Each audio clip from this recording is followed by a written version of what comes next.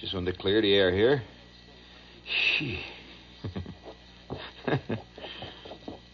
Hey, may I tell you that everywhere I look, I see some great developments, little straws in the wind that I think are just, it gives me a great warm feeling down in the pit of my gut here. For example, you usually think of England. I think most of us have our ideas of England, it's based on David Niven.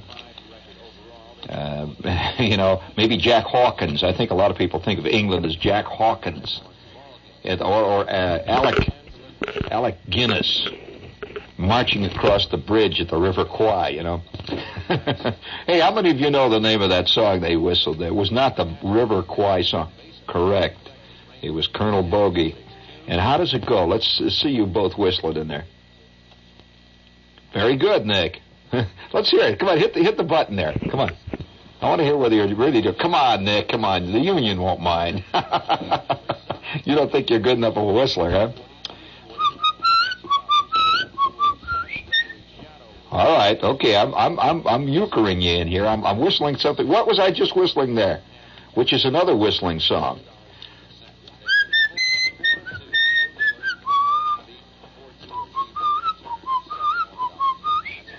What is that? Semper Fidelis, Nick. No, that was the Star Spangled Banner, Nick. You're closer. But seriously, though, most of us think of England. We think of England as being this place where sort of elegant people come from. But there's another England, which is a nitty-gritty one. And I'll never forget one night I was with an Englishman, and this was on board the QE2. And it was on the maiden voyage of the QE2. We were both on this thing outside of the Canary Islands. The Queen Elizabeth II. All that. Isn't it kind of elegant to drop this? I was on a maiden voyage. We really were, see. And we were just coming out of the harbor on the Canary Islands, and this great brand new ship. And I was with this Englishman, a friend of mine, and Reg Potterton. And isn't that a great English name, Reg Potterton? And he really is Reg Potterton. So he's very English. And we're walking along down somewhere in the elegant section of the ship where we're going towards a cocktail party. Now, this is like a great big city, It's a fantastic machine. And it's enormously complex. And you can get lost for months on that ship, really. It has elevators going up and down and staircases and all kinds of doorways and endless numbers of I guess they call them decks and different compartments and stuff. Well, I still, to this day, we don't know what we saw. The elevator came up. There was an elevator that apparently came up out of the bowels of the ship. I mean, it was like where the working part is, and you could see all kinds of wiring and tubes and ducts and that. This elevator opened, and two guys suddenly were with us. They just sort of leaped out, two big grinning apparitions. They were strange-looking guys, and Reg started to laugh. I laughed. They just grinned at us. They looked exactly like. Have you ever seen drawings by Hogarth of 17th century English people, the street types, vassals? They're grinning big teeth, they're grinning wild, maniacal looks, flat noses, real strange looking. There they were, and they were out of the furnace gang or something aboard the QE2. They're two grinning, totally simple-minded, basic, ale-swilling, basic English knaves, I guess you can call them. They look like knaves. They really did. They look... Yeah, varlets. They were varlets. That's exactly what they were. Two varlets. And they were both laughing wildly. And they disappeared back into this blackness, and they were gone. Completely gone. And Reg turned to me and he says, by George. He really does talk like that. He says, by George. He says, that was out of medieval England. And I said, it certainly was, Reg. I said, if I hadn't seen it, I wouldn't have believed it. He said, by George, he said, they were right out. And they were wearing strange things. They looked like they were wearing stocks or something. They had on, the little leather pants that you always see varlets wear. They had these tight little leather pants that ended at the knees. Now, I'm just telling you what we saw. And it was a fantastic moment. Well, now that side of England is rarely talked about. I'm talking about the lusty, swilling side, which you see in Tom Jones. If you ever get a chance to see that Tom Jones, this is not fiction. I mean, the term stout trencherman is an English term. And what is a stout trencherman? Well, that doesn't mean he's fat. That means he swills and he yells and he, chicks in the sack and the whole bit. I mean, that's a stout trencherman. Well, listen. Here's a contemporary, just a little note in the wind. Just a little thing in the wind. John Furlong. This is from Higham, England. John Furlong has installed draft milk alongside the beer in his pub. Well, you know what draft milk is. Can you imagine getting milk by draft? He's got draft milk. Why? He said the large number of his customers were stopped by police for breath tests prompted this extraordinary move. Now think about that. Breath. You know what a breath test is? Well, that's to find out whether you're bagged, of course, if you're out there driving your Wolseley and, you're pop-eyed with drink and one foot is hanging out the back window and you're driving along singing an old English folk ballad, drinking. So, you're driving along, they stop you and they put the breath test on you. Well, you know what milk does? Well, the milk is supposedly kills it. I mean, you drink milk after you've gotten bagged. So, in other words, what he's really saying is that they drink so much and they get bagged so much, they got to put in a special milk thing to get rid of their bad breath. Now, now here's another typical English scene now. Englishmen are funny in an interesting way. Have you ever watched the old Guinness movies like... The Man in the White Suit is an example, but there was the other one, The Gang, the Lavender Hill Mob. Fantastic movie. It's just really great. And I think Guinness is so funny. I mean, Guinness is a really fine comic actor.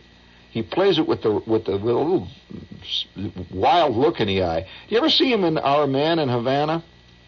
Oh, fantastic. Well, anyway, you can just see Guinness playing this. My favorite Guinness movie of all, if I'm going to have to be pressed to the wall, would have to be The Horse's Mouth. When he was playing, what was the name of the character? Gully, that's right, Gully Jimson. And I remember he's in the phone booth. This is the big. Fantastic scene when he's always trying to get money out of these people. He says, "This is the Dame Woodford Smithson, and we're raising a fund for Mr. Gully Jimson." You see the cop walk by. See, what a great movie. And I liked the scene when he's drawing his fantastic feet. He had an enormous.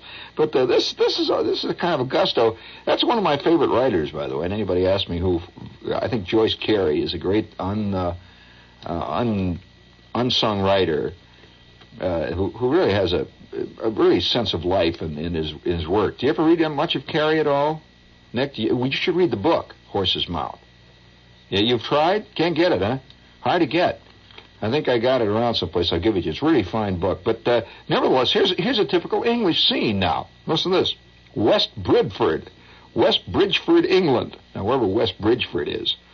Whenever Bill Jeff, 68, coughed in the night, his pet goose, Gert, began honking loudly. The coughing and the honking went on all night, every night, until the neighbors complained and said one or the other has to go. Either Gert stays or Bill leaves. So Bill got rid of Gert for a pet alligator. End of comment. They don't say any more about it. I mean, the idea of a guy 68 years old living with a pet goose is right out of Gully Jimson. And the fact that every time he sneezes, the goose goes, and everybody wakes up for blocks around. Now, here's another English one. Wait a minute, I've got another one here. You know, the thing about, I think that makes the Englishmen what they are. Here, listen to this one. Nottingham. Now, you know about Nottingham. What was Nottingham famous for? All right, the sheriff of, and now there was a movie recently that was based in Nottingham. Did you see it on television? Think about it. Don't you remember the one with the mobs, the gang in the black leather? That was Nottingham. No, not the current Clockwork Orange, not the Clockwork Orange. But there was an old movie, an English movie that was on TV, and it was based on the mob. You see, they've had a lot of problems with that type of Hell's Angel thing in England. The mob. Which reminds me, this is WOR in New York. Okay, we have the book Fine People with us here tonight. And the only way, they say, to judge about Jack the Ripper and the mysterious dripping London streets of late night when the lodger was up in his room. Oh, boy. But it was such a well-done movie. And the sad thing about it is the movie, not sad, but the really interesting thing about it is the movie was treated from a very different way than you would think of Jack the Ripper. You got to have a curious kind of sympathy for this lonely guy who was cut off from everything. And this, incidentally, was based on one of the genuine reports of the police at the time of Jack the Ripper, the lodger. This guy was one of the great suspects. Very interesting movie. But that's a part of it. Now, it's funny how when you think of different countries, how we think of them in terms of movies. We really do. It's just natural in the 20th century. Now let's take the Japanese now. When you think of the Japanese, what do you think of?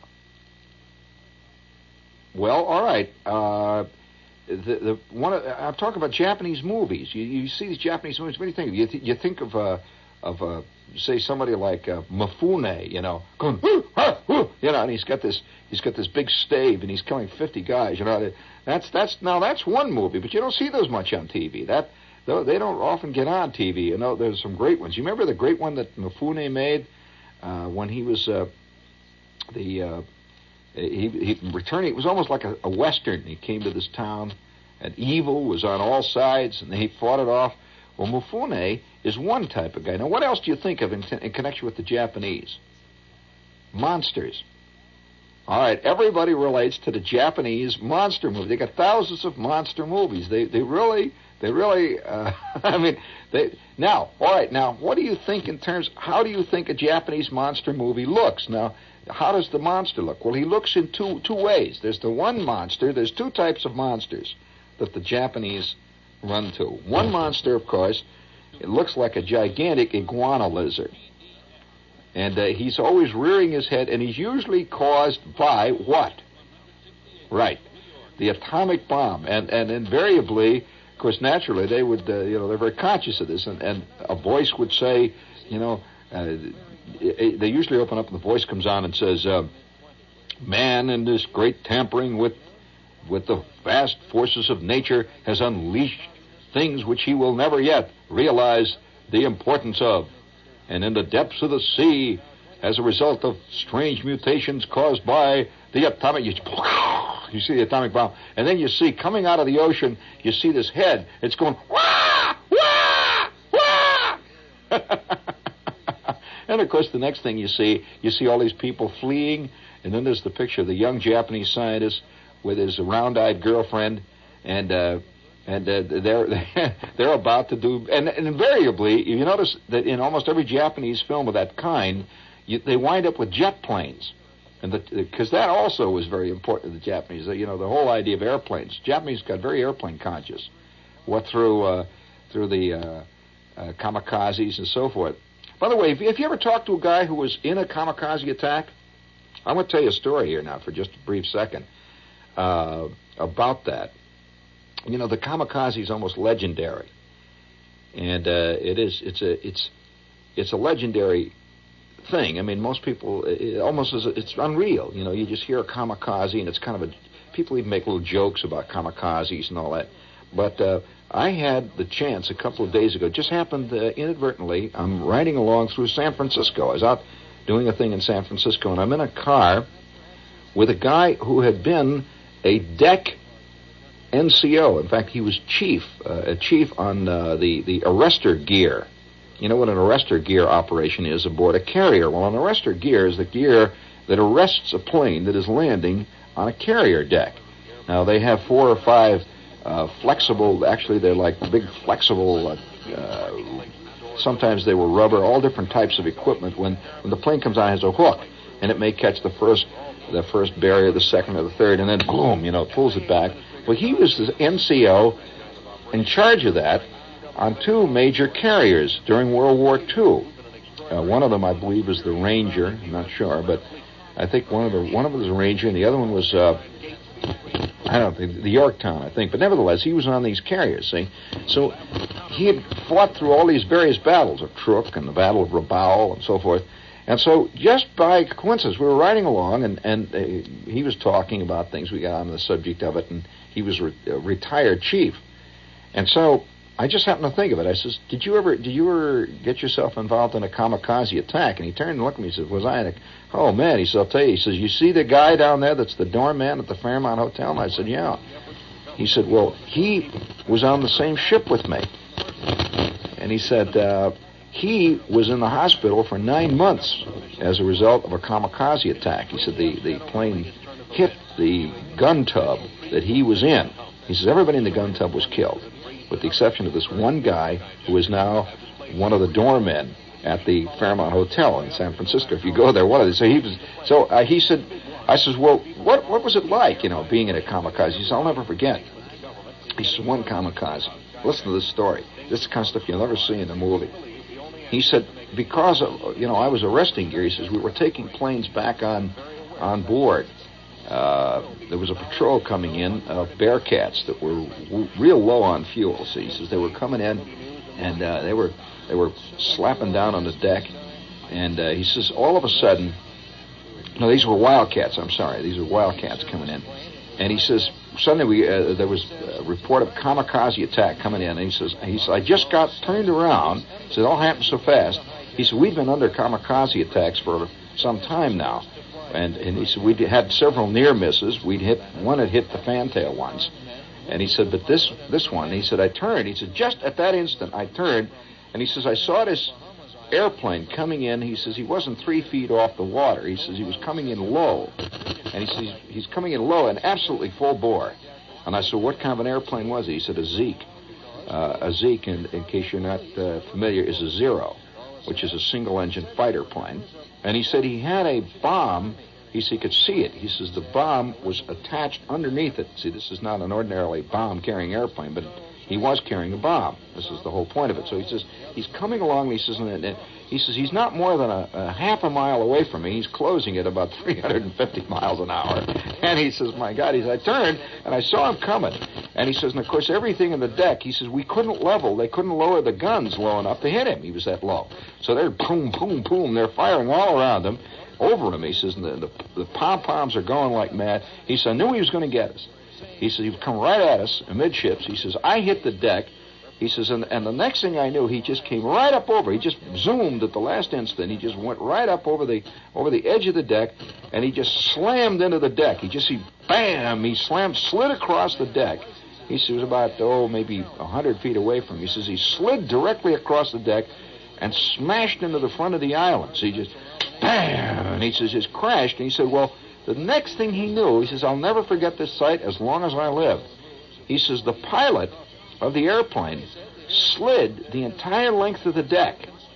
He says he was lying flat. The pilot was thrown out. He says he slid just on this deck. The decks, by the way, in case you don't know what a deck is made of on a plane, on a carrier, they're made of wood. And there's a special type of wood. See, so here are these big planks. They're plain, very smooth, of course. But he slid along this deck. He's just sliding flat. He said he didn't bounce or anything. He just bam! The plane blew up, and he said the great roar of flame everywhere. He said the gasoline flew all over the place. He says the bomb didn't go off. He says had the bomb gone off, he said we'd have been broken in half instantly. So for some reason or other, the bomb didn't work.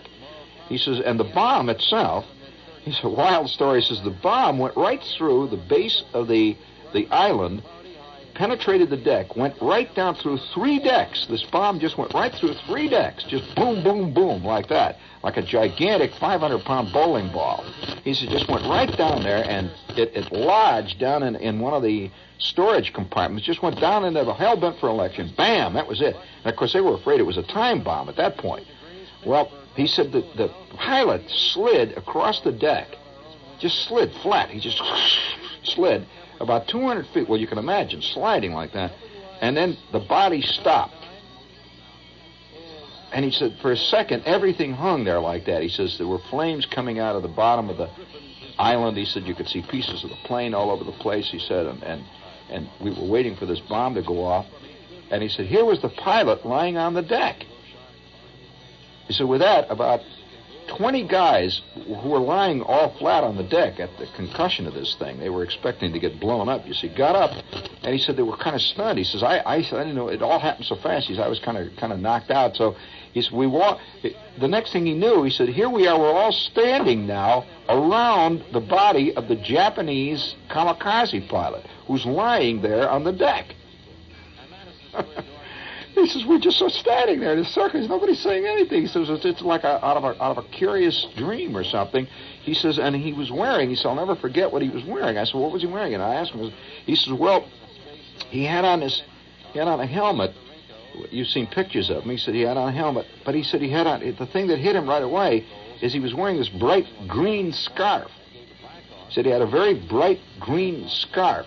And he said one of the guys reached down, and he was just lying there. He said one of the guys reached down, and he just takes the scarf and just pulls it off.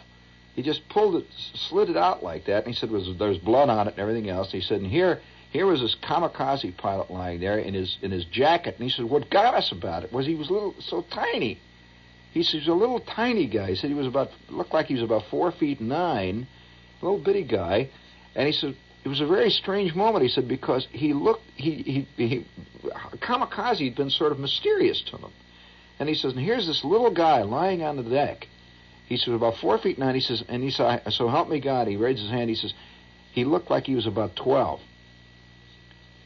And he says, we just stood there. He says, all of us. He says, the ship is burning. He said, the bomb is going down through 500, down through the decks down there, 500-pound bomb. And he said there were 2 or 3 guys were killed in it, by the way, that were hit there by this thing. He said, the places, and we're all standing around looking at the body of this guy. And he says, curiously enough, when he fell, when he slid, his jacket, he said he had a leather jacket, and the jacket had gotten torn, sliding like he was. And he says there were slit pockets in the jacket. And he said, I remember these nutty details, that his jacket had torn open and some Philippine invasion money had fallen out. And he says he's lying on the deck, and here are some of these Philippine invasion dollars floating around, or yen. They were Japanese money that the Japanese had printed up. And apparently this guy flew out of the Philippines, see? And he says here was his Philippine money and his green scarf. And he says, and this 12-year-old, he looked like a 12-year-old kid, he says, lying there. He says, we just stood there for a couple of seconds. He said, nobody knew what to do. Isn't that a weird sight? Now, that is a story. I says, well, what did you guys do then? He says, well, he said, then, of course, everybody sort of, it broke up that minute because we were under attack again. He says, a couple of others whistled over. And he said, the next thing I knew, they had taken his body, just the way they were picking up anybody else that was hit. He says, they took him down to the sick bay, and there was this little kamikaze pilot down there. And I said, well, what'd you do then? He says, well, he was dead, of course. He says, so the day after, they had a military funeral. He said, when we had lost 5 or 6 firemen into a building. They send this robot in, and it has TV cameras in its eyes, and it clanks in and it squirts water. Well, now, I would say that idea, which is such a weird idea, it's a great, strange, weird idea, can only come from people who think in terms of monsters. I mean, it's a kind of direct, you see what I'm saying, or am I reaching here at this point? But it has the sound of a Japanese monster movie. Can't you see this thing walking in, squirting water or squirting out flames? Now, all you would have to do to change this thing, instead of being a firefighting monster, you could have an evil fighting monster. And it wades in with the gang and goes, bah! It has electronic rays, and it squirts out of his eyes. Wah! Hey, that's a great idea. That instead of having, when there's a big, when gangs are trapped in a building, you've seen this all the time, and the poor police have to fight it out. There's always about 3 cops get fired. Just, can you imagine the giant robot cop that they have, that they turn on, and he just walks into this hail of bullets. Give up. Give up. You are through. We have you covered. Clank, clank, clank, clank. One more One more shot and I will return the fire. And then pow, pow, pow, somebody shoots, and then kaboom! He has a 75 millimeter cannon in his finger. He just points, say, kaboom! Oh, man, I don't know. I'm sick. I'm sorry. But everywhere, I just can't help but be fascinated by... Now, all this stuff comes out of newspapers. This is why I never stop reading newspapers. You just can't stop. Well, listen to this little thing. All over the world, wild things are happening. Listen to this one in Venezuela. Did you hear what's happening in Venezuela recently? I mean, you don't think much about Venezuela, do you? Well, all right, listen to this one. You can get the whole picture of Venezuela. This is in Barquisimeto. I would say it's pronounced Barquisimeto. Barquisimeto, Venezuela. An angry mob demonstrated outside the jail in this small Venezuela town. To me, the monument scene leaves me cold. The temple scene, and I just, after a while, I get templed right up to my ears. However, one day, in a city, now I'll describe the city. You tell me where it was. In a city, I was in the market section. Now, there's usually 2 or 3 markets in a city. Now, in most cases, there's the elegant market. Just like here in New York City, we have Fifth Avenue, right? That's not exactly the same as if you were to go down, say, down on 14th Street around First Avenue to buy yourself some shoes, right? Okay. Now you take the market over here. There's some elegant markets over here on 57th Street off 3rd Avenue, where you can elegant grocery stores. Now, if you go over on 8th Avenue, over there, say in the 40s, not far there's some great markets in there, by the way. Tremendous fruit markets and all that stuff, right on 8th Avenue there. That's a different scene, right? Well, that's true in other countries. So most people, when they go to the market section, generally go to what is really the equivalent of Fifth Avenue. But the real market section is something else. Now, I was in the market produce section of this city. A lot of flowers they were selling there. It was like the flower section there, wholesale stuff and that. But there was one shop, little tiny narrow streets. There was one shop that was completely open. And it was open, and it didn't have a front, but it was open, you could see, and it was lit very brightly. It was so brightly lit, it must have 25 or 50 light bulbs, and it's a little place lit up like the interior of a refrigerator, really. And they had, the best way I can describe it, they had racks, all built along the walls, racks, right to the ceiling, that had hooks coming out from them. They looked like big coat hooks or something, all coming out, made out of metal, right? And they had racks that hung down from the front of this thing so that they faced you. That's all that was in this place. There were no counters, just these racks. What was on the racks? Skinned sheep heads, all looking at you. Thousands of them, heads of sheep, skinned. And they were skinned. They were completely skinned. They were pink. And they had eyes in them.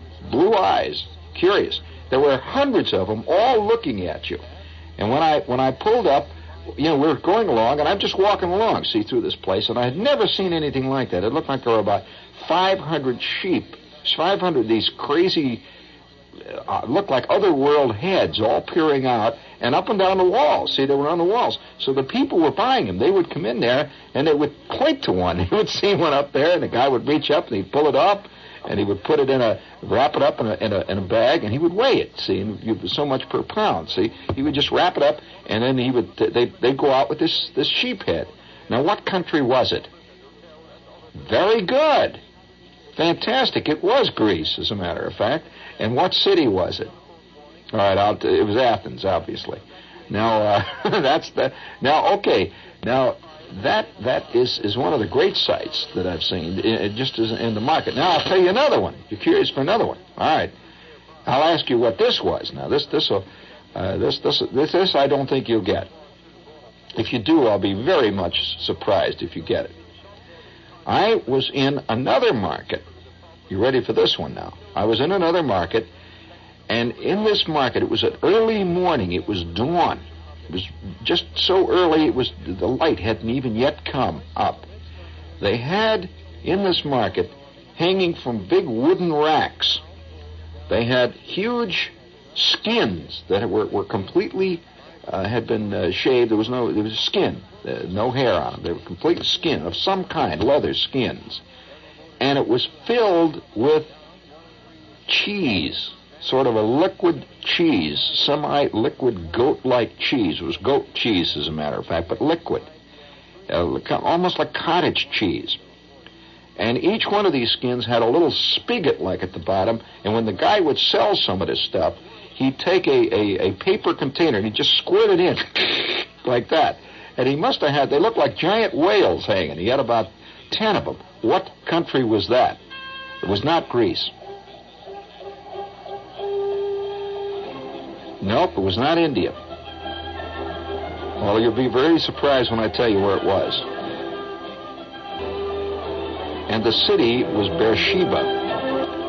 And it was in the Arab Bedouin market. And they were all at dawn there. They had come in on a Thursday morning, which is their day that they trade there.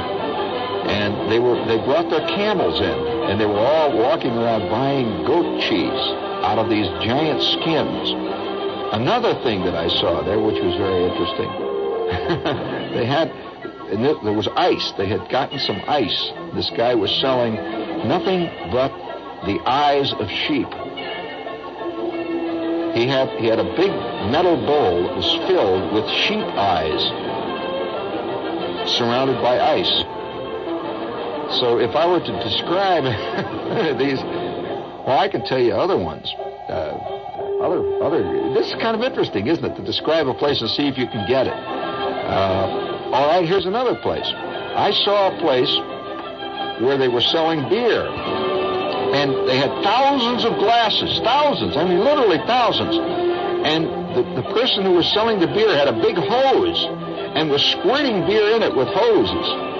And the beer was going so fast that they couldn't keep up with it. They would squirt it. What country was that? Thousands of beers. Australia. They don't draw beer. They squirt it with a hose, just like the kind you wash your car with. And they were drinking that stuff up so fast you was slopping it on the floor. Man, that's everywhere you look. Oh, this is WOR New York. Stay tuned for Lester Smith and the news. News and